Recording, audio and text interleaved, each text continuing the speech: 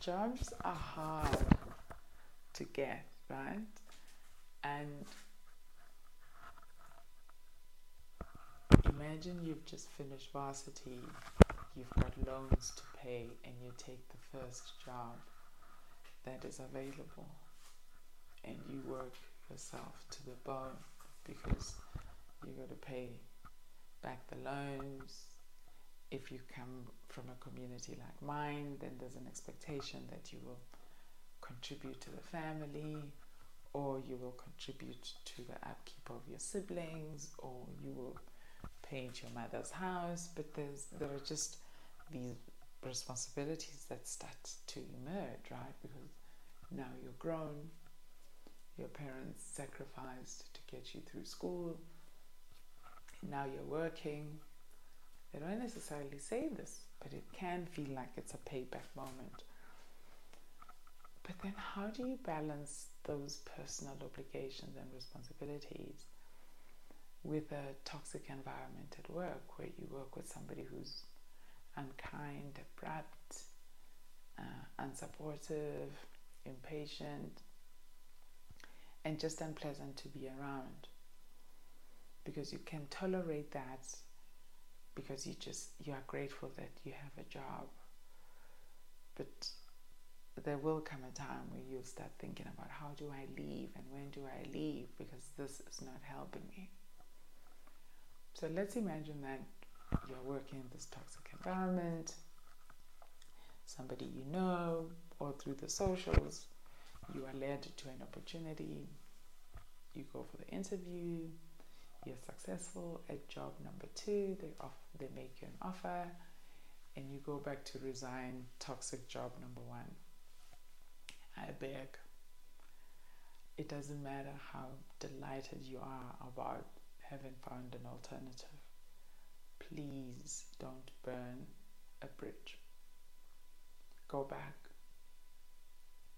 Thank that toxic boss for having given you an opportunity in your first work experience, and thank them for all that was pleasant.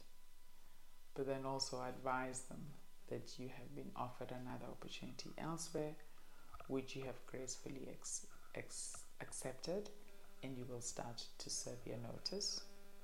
Ask how you might be supportive on your way out and what they specifically may require from you.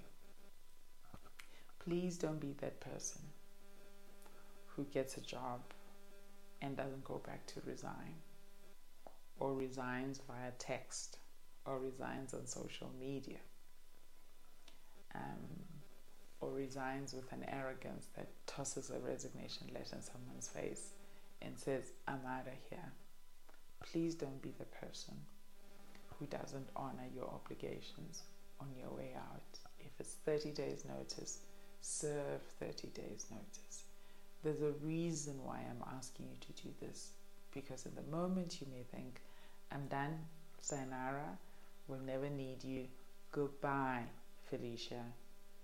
But life is short, and it's also a circle, because you may have to come back to this place to ask for a reference. You may have to come back to this place to ask for help. People move around. Imagine you didn't resign at job number 1, and at job number 4 you apply, and boss number 1 is going to be your boss number 4, because she or he too will move. They're not trees. And you want to be certain that if you do meet them down the road, it doesn't have to be a love festival, but it still has to be a not delightful, but at least a civilized engagement. So exiting gracefully is, dear Bob, thank you so very much for the opportunity you've provided for me at Company X. I have learned this and this and this, right? I have been offered an opportunity at another company, which I have accepted, as it will provide an opportunity for me to continue to grow personally and professionally. my last date of work will be this, because that's you catering for your notice. But until I leave, I assure you of my commitment. Please advise if there are any specific issues you would like me to attend to before my departure, and the nature of my handover. What that does, it shows the person that you're responsible and that you are a professional. Because professionals zip things up. You know, professionals don't walk around with laces untied. You tie those laces up, and you do it for a reason, so that when this circle of life works and you have to meet that person in another setting, there will be no shame. You can look them in the eye and still say hello. So exiting gracefully is about paying it forward. Please don't win the lotto and send a postcard from Madagascar going, it's been real. It may sound good in your dreams, but it's not the thing to do.